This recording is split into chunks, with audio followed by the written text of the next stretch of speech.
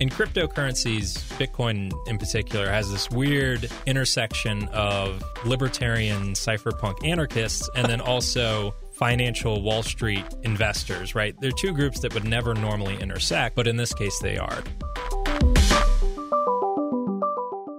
Hello and welcome to another episode of the Interesting People Podcast. I'm Patrick Haynes, joined by my brother of all people. But you're not here because you're my brother. You're here because we talking Bitcoin. We are talking cryptocurrencies and Bitcoin. Yes, that is correct. Mr. Radio. Oh, there we go. How would you tell Mom what a Bitcoin is? The elevator pitch of Bitcoin. So imagine if you were to design a currency from the ground up using technology. We have current currencies, paper money, etc., that have retrofitted technology on top of it. So Bitcoin came out of the financial crisis in part. Okay, so what you're saying is traditional money, what we have now, is an evolution of gold-backed currencies and other kind of stuff like that. These things are more based on where you've seen the pitfalls of that, right? Yeah, sort of. So it takes properties of commodity currencies like gold, and it also takes properties of fiat currencies like paper money. And you kind of get the benefits of both. Mm-hmm. There are some drawbacks to it, too, but it's a very interesting concept because, again, it leverages computers, distributed computers, and that's nothing we could ever do before. All right, so background-wise, when did you yourself find out about Bitcoin and what convinced you to get into it? What's the gut emotion that made you pull the Bitcoin trigger? I am a web developer, web programmer, so I've been somewhat aware of cryptocurrency for several years now, but I've never really been convinced until recently. Like most people, I imagine, for years, I was concerned about it. I thought it was suspicious. I didn't think it could possibly work.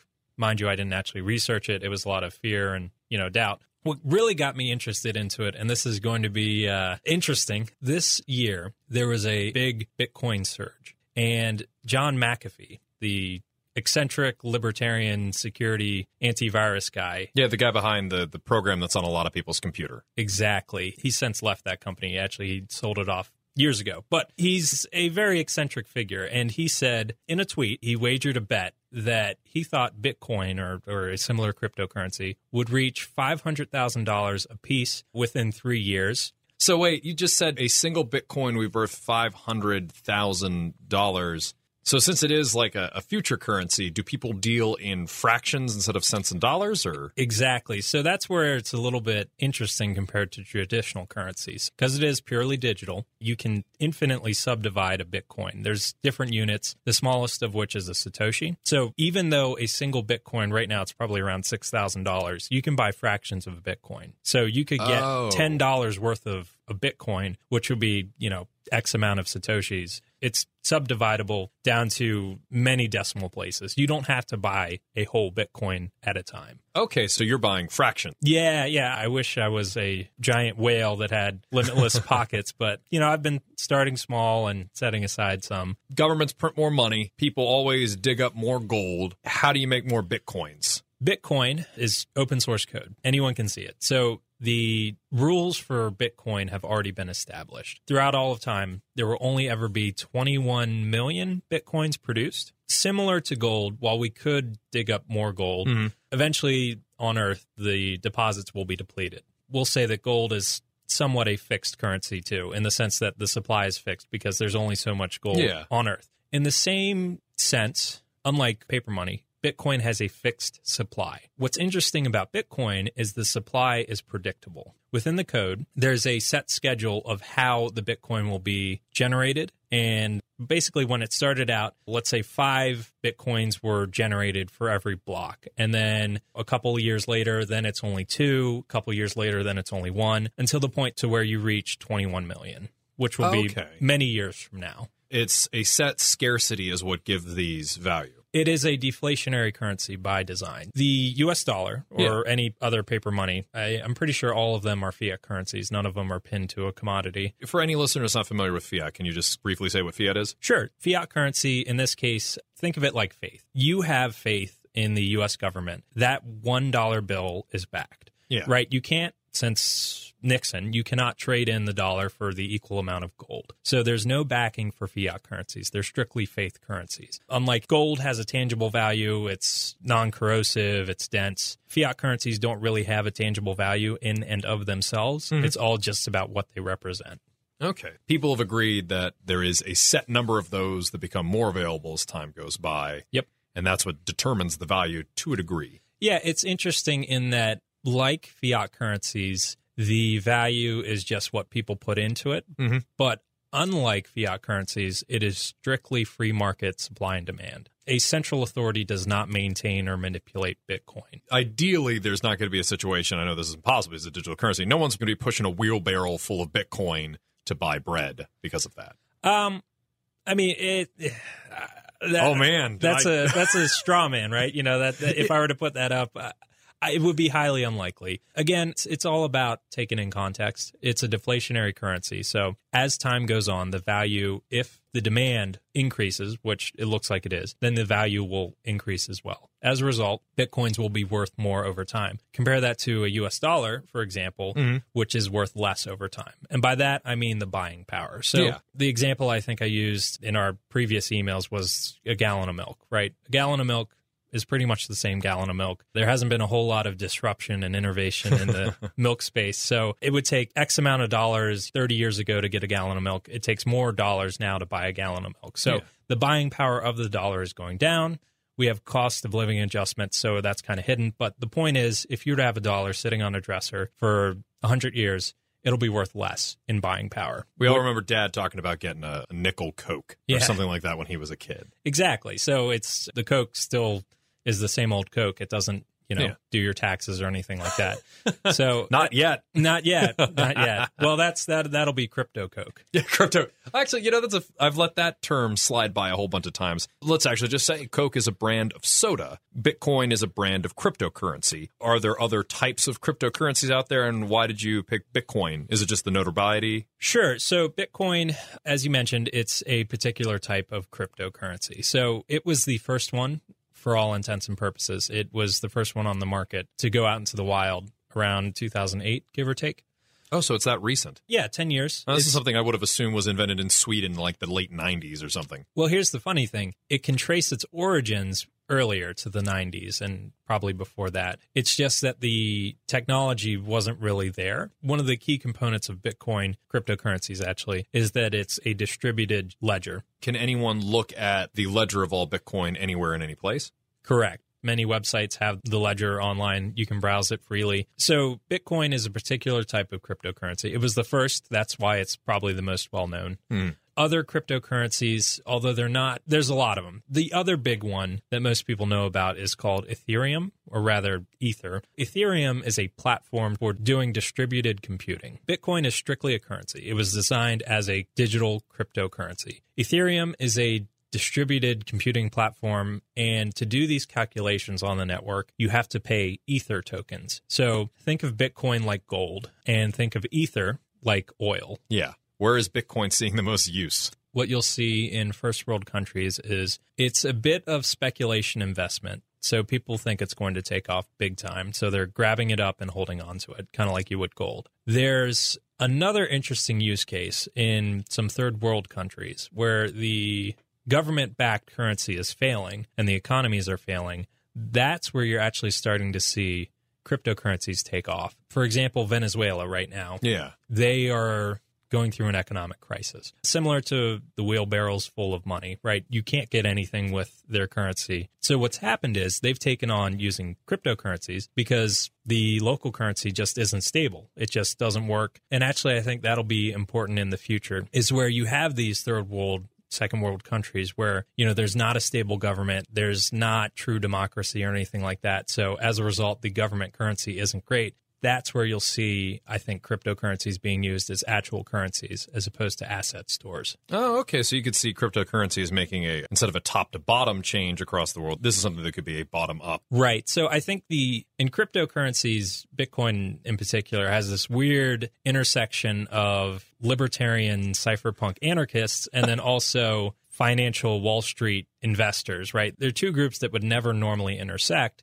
but in this case they are. The kind of the cypherpunk libertarian crowd, they thought about using it as a currency and they designed it as such. So that's where you're getting, I think, the bottom-up change. Okay. But then you also have the investors with lots of money that see this as a growing technology that will take off like crazy. They're investing in it now, and again, treating it more like gold as opposed to an actual currency. Asset store in the sense of you put your money into it, it will hold or gain value over time. Yeah. So they're investing into it, and that's kind of where you're seeing the top down. Question that some people may have thought of where we talk about the ledgers available. Does that mean that you can look up any transaction that someone's ever made? Is there a privacy concern out of that? So this is the interesting thing about the ledgers. It is public but anonymous. All it has is the public addresses. So to give a quick rundown of how it all operates, it's built on top of this technology called a blockchain. What do I mean by that? You have blocks of information that are fed into other blocks of information. So that's where you get the chain. The first block leads into the second block leads into the third block. Bitcoin, there's no actual Bitcoin per se. There's no physical Bitcoin that you can take. It's all just in the ledger. It's all just a series of transactions. So way back when, with the very first block, they started with X amount of coins in a certain address. And then as time has gone on, coins have been generated by the network, and those have been transferred from one address to another, from one person to another person. The reason why this all works and the reason why it's all super impressive and kind of innovative is, number one, because the blocks feed into one another, you can't retroactively make a change to a transaction. Let's say I give you a Bitcoin. So that's a transaction. I have, we'll say 5. I give you 1. I now have 4. You now have 1. That would show up as a transaction on the ledger. You now have that coin. Well, 2 weeks go by and I want to take it back. The only way for that to happen is for you to generate a transaction giving me it back. Okay. I can't go and undo that previous transaction because that transaction has been captured and fed into any other transactions after it or any other blocks. And again, it's using cryptographic hashing, which basically a hash function, it allows you to take an input data and convert it to a sequence of characters, predictably. If you put one thing in, you'll always get the same result out. Point is, the hash of the summary of block 1 is fed in as a property of block 2. Block 2 then creates a summary, including that previous summary, and feeds it into block 3. Block 3 then has its own summary that includes the summary of block 2, which by design includes the summary of block 1, and feeds it into block 4. Because they all feed into each other, or rather, one feeds into 2, feeds into 3. If you were to try to change one, it would invalidate because all of the other blocks have been fed that information. To take a literal analogy in terms of blocks, it's like a Jenga-based economy. Where if you can't slide the block back in. Yeah, exactly. It's not changeable because you've got a network of miners running this ledger. Okay, so blockchain, right? We've got information that are stored in blocks that feed into one another. That's the chain. But where it gets really interesting, because you could do that just with a single computer, but that doesn't really get you a whole lot. Yeah. The concept of running it on multiple computers, a distributed network. So we've got this ledger, we'll say people, all having the exact same ledger at the same time. Whenever a new transaction is added, everyone gets a copy and they can validate that. That's kind of where the important part is. It's the distributed ledger. And as a result, I think one of the common misconceptions or fears is this idea of hacking Bitcoin and stealing it. You'd have to simultaneously hack everything everywhere at one point, and that doesn't seem to be something that's possible then, right? Right. Within the actual spec, there's a way to kind of trick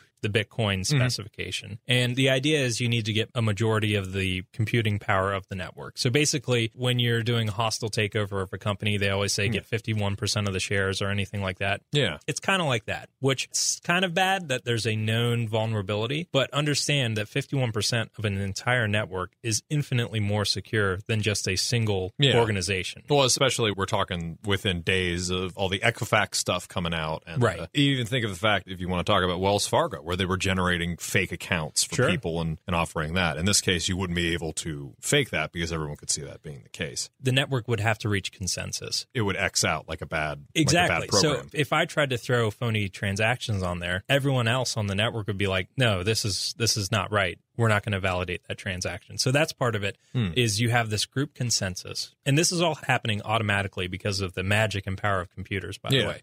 So in the case of trying to hack it to steal coins, hypothetically, it's possible if you had enough processing power to create phony transactions. But we're talking in the ballpark, I think currently it's around $50 billion to create one transaction. So to get $5,000 or $6,000 out. You'd have to spend $50 billion to make that. To get that much processing power. I think it's a weird concept, this idea that it's decentralized, no one owns it. But as a result, it's this crazy, innovative concept of, it's referred to as trustless. Oh, okay. Which sounds weird, but the idea is you don't have to trust it. It's automated. It's over an entire network. When you look at the ledger, what you see is the public address. When you create a Bitcoin, what's called a wallet, basically, we're getting into the minutia. So we're taking a deep dive, friends. Yeah. For all intents and purposes, this isn't technically 100% correct, but for the discussion, a wallet is where you store your coins. There's more to it, but we'll just say that. When you create a wallet, you get two things. You get a public address and a private key. It's a pair. You can give out your public address without having to worry about giving out any private information. Well, it's like giving your home address or like handing someone your key. That's exactly right. What's on the ledger is the public address. But guess what? That public address doesn't contain any information. It contains how much money is changed in it, but not necessarily what it was exchanged for or who. Okay, or it's who. just okay. public address. You're just following the money. Yeah, you're just following so the money. speak. You don't get any personal information. Is that something good for crime or any of that kind of? Is there people saber-rattling about that? Actually, a few years ago, Bitcoin was the criminal's choice of currency. That's not a title you want to have. Well, I'd also point that for years and years, the U.S. dollar has been the choice for criminals, too. Because, that's a solid answer. Well, let's just break it down. Yeah. When I give you a dollar, there's no record of that. That dollar has changed hands. No one knows. It's not really much different in that regard. So in terms of crime funding, it can be used for that purpose, but it's simply a tool. It enables other things as well. So wait, why would someone make a Bitcoin bank? In exchange? In exchange, yeah. Right. Well, what an exchange is it's a place where you can trade your fiat currency, your dollars. So you went to an exchange at some point. Yeah. There's only two ways you can really get cryptocurrency. Yeah. You mine it. You operate a computer on the network that verifies transactions. And for verifying those transactions and maintaining the ledger, you're rewarded Bitcoin. Oh, so that's what mining means. I've heard the term mining before. So quick aside, when we talked about the distributed network, that network is made up of computers, right, that are hooked up to the internet. Those are called miners. So what those computers do is they maintain the ledger. The act of mining is verifying transactions. And by mining, by verifying these transactions, these blocks, they get rewarded Bitcoin. So of the 21 million, those that have yet to occur, they get some Bitcoin for maintaining, for being part of it, so to speak. And actually, the only way Bitcoins are created is through mining. The only time Bitcoin gets created is when the network is running verifying transactions. Way back when it first started, I'd have to double check. There was probably like a genesis of where it said, okay, here are 1,000 coins to get things going. And the more that people use it, the more Bitcoins start to exist would be the simplest way to state that. I wouldn't quite say that, but the gist is the only way Bitcoins are created is through miners that maintain the network, or you obtain it through a transaction. Gotcha. Because Bitcoin has taken off, I mean, it's not really taken off into the mainstream, but because it's taken off on the fringe, it's not really profitable to mine Bitcoin, to be a maintainer of the ledger, unless you have dedicated hardware and a lot of money. The algorithm that powers Bitcoin adjusts depending on the amount of nodes on the network. Depending on how many people are mining Bitcoin, so to speak, it adjusts the difficulty of mining. Because otherwise, if you had 1,000 million people on the network, it'd be throwing out Bitcoins like crazy, right? Okay, so that stops, that stops inflation. that stops Russia from building like 1 billion computers and then making them mine Bitcoin. The idea is there's this concept of proof of work. The way they make maintaining the network difficult is by making the computers do something that is hard to do, calculation-wise, but easy to verify. In other words, by maintaining the network, they're all trying to solve this equation, and that the computer that solves the equation gets the Bitcoin, and then everyone else can verify that they got the right answer. If that weren't in place, if there wasn't a proof of work, then you could just buy racks and racks and racks of dedicated servers and just control the network. Right, exchanges. The idea is exchanges make obtaining Bitcoin easier by allowing you to exchange them for dollars or other, euros or what have you. So that's what an exchange is. When you hear about Bitcoin getting hacked, generally, it's an exchange has gotten hacked. So are they stealing Bitcoins, or are they stealing the currency that the bank has on hand to back their Bitcoin? Well, not to back, but to exchange. So in order for an exchange to operate, it has to have the cryptocurrency itself. So the hackers are stealing the exchange's cryptocurrencies. In your case, the customer's cryptocurrency. So that's another thread. If you do get into cryptocurrency, you should have your own wallet where you store your currency yourself, because if you store your currency on the exchange, you're open up to vulnerability. If the exchange shuts down, if it gets hacked, you're SOL. I guess in that case, the exchange, while convenient, makes itself a much bigger target, is the issue there. Yeah, exactly. So you're trading convenience for a little bit of danger, so to speak. Exactly. So what I'd recommend is exchange is the path of the least resistance. Yeah. Obtain your currency as desired and then transfer it to your own wallet. Okay, don't let it linger in there. Ultimately, if you don't have them in your wallet, they're not your coins. They're not your currency. Okay. You are holding on for the investment aspect, so you've not bought anything with a Bitcoin. Right. As I mentioned before, there's kind of two people really interested in cryptocurrency right now. It's the true believers. Yeah. And then the investors, and You're both. one of the investors. Well, I'm a little bit of both. So I'm not just the president, I'm a client. Exactly. So looking at the technology, comparing it to our current systems, I believe it is superior. It's been designed from the ground up. In practical terms, though, I'm an investor. My belief is that it will be worth more later on, or it may even be adopted, so I can use it then. But also because I truly believe in the underlying principles and technology. And the code is open source. It's written in C and C++, though, so that's more of the hardcore stuff, but you can look at it and, you can noodle around with blockchain yourself, too. You can actually write your own blockchain implementation in about probably 200 lines of code. Point is, I'm a believer and an investor. So what's one of the most frustrating misconceptions then? That it is just fake, that it is just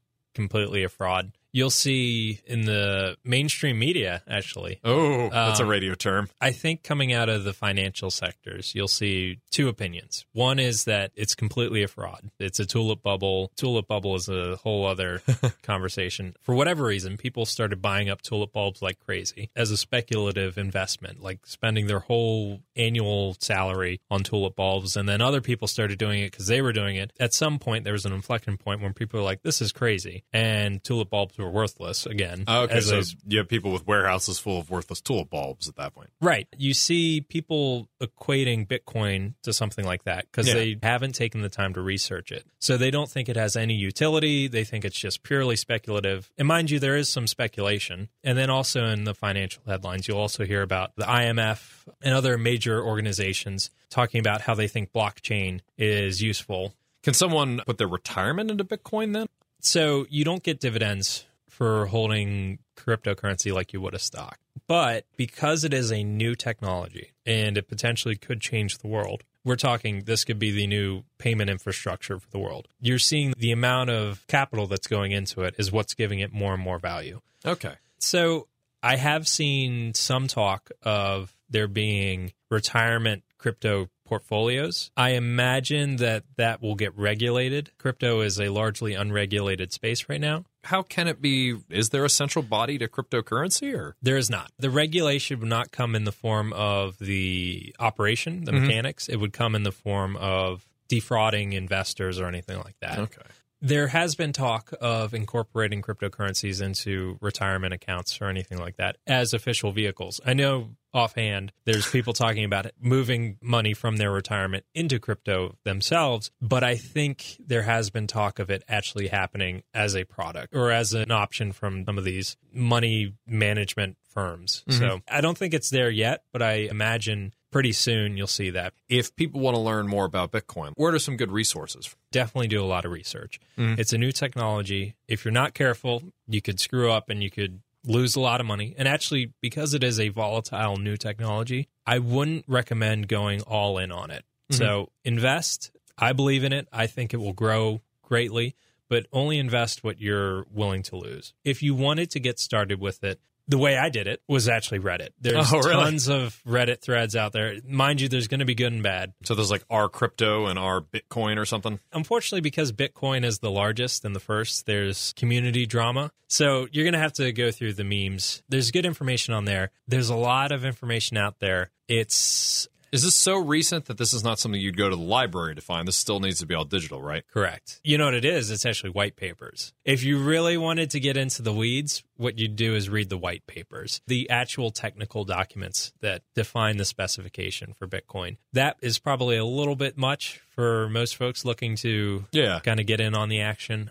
If you're going to try it out, definitely do your homework. Do your homework. I can't stress that enough. It's not going to be like going to a stockbroker. There's not going to be those assurances. There's a lot of potential, but with that potential, obviously, comes some risk. From what I've seen, people who take the time to do the actual deep dive come out convinced. My hope is that when people hear cryptocurrency or Bitcoin, they don't automatically think fraud and they don't automatically think money laundering. Yeah. Because there's more to it. And I think that's reflected in the market. Just in this year alone, it's gone from, I'll be conservative and say it's $1,500 a Bitcoin to roughly right now $6,000 a Bitcoin.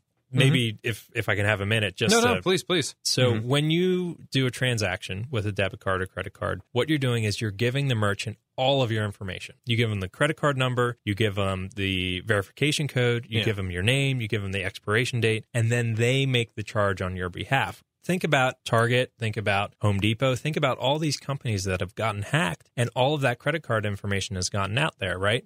So you have to get a new credit card. With cryptocurrencies, Bitcoin in particular, instead of that pull-based system where the merchant pulls the money out of your account, it's push-based. I send the money to you. So you never have my personal information. It's just a transaction, right? And I push that transaction to you. You don't pull that transaction. You do not take the money out of my account. I send the money to your account. As we have these plethora of institutions failing to do their due diligence with security, I think you're going to see people going, maybe there's a better way to do it. In the case of a cryptocurrency, if Target had gotten hacked, all they'd get is, there's the public blockchain. They wouldn't get any payment information. As you see traditional institutions failing, you will see more interest going into cryptocurrency. It's almost like people are pre-prepping for the future, for a future collapse. It is partially a hedge, too. It's kind of like gold or silver, right? Yeah. There's people buying gold and silver. And it's also, again, speculative in the sense that people see this technology, they think it'll catch on, and that later on, because it'll be the de facto infrastructure, it'll be worth a lot more. So the faith that everyone talks about is the transactions of it. The currency itself, the coins, so to speak, seems to be almost a neutral element to all of this. The faith is based more on how the system works, not in the currency itself. Yeah, it's you believe in the robustness of the platform. It's the future. I would be very surprised if blockchain technology, cryptocurrencies as a whole, don't take off. I think it's inevitable. I truly believe that. There's even investment hedge fund managers saying the same thing. Whether Bitcoin becomes the de facto one, I don't know, but I will say that blockchain and crypto will take off. That underlying idea of taking transactions and feeding them into each other and then sharing that across a bunch of different computers, blockchain, that will take off in many, many ways, even beyond currencies. Okay, so the first generation was Bitcoin currency. Second generation was distributed computing, Ether. These third generations sort of is the idea of replacing contracts, lawyers. It's this concept of like smart contracts. So when this condition is fulfilled, do this. So when I receive a payment, give you the deed to the house. Normally you need lawyers for that kind of thing. Using blockchain, you can actually do that automatically. I need to read up on it more, but the idea is this blockchain technology has tons of applications, and we're only just now getting started. Bitcoin is just one particular application of blockchain. Bitcoin is not the only cryptocurrency in that regard. There's, Litecoin, there's Vertcoin, there's Monero, there's Dogecoin. So there's tons of cryptocurrencies. The thing to stress is blockchain will succeed. It's hard to say which particular flavors of blockchain will be the important ones, but the technology at its core is so innovative, and I just cannot imagine it. That's a double negative. It will take off, in my opinion. Thank you. Yeah, appreciate you giving me the time to spread the crypto. You know what? I'm gonna probably just list you as my brother and a crypto evangelist. Yeah, I guess so. Yeah. Obviously I'm not an expert, but I definitely want to spread the word because I believe in it.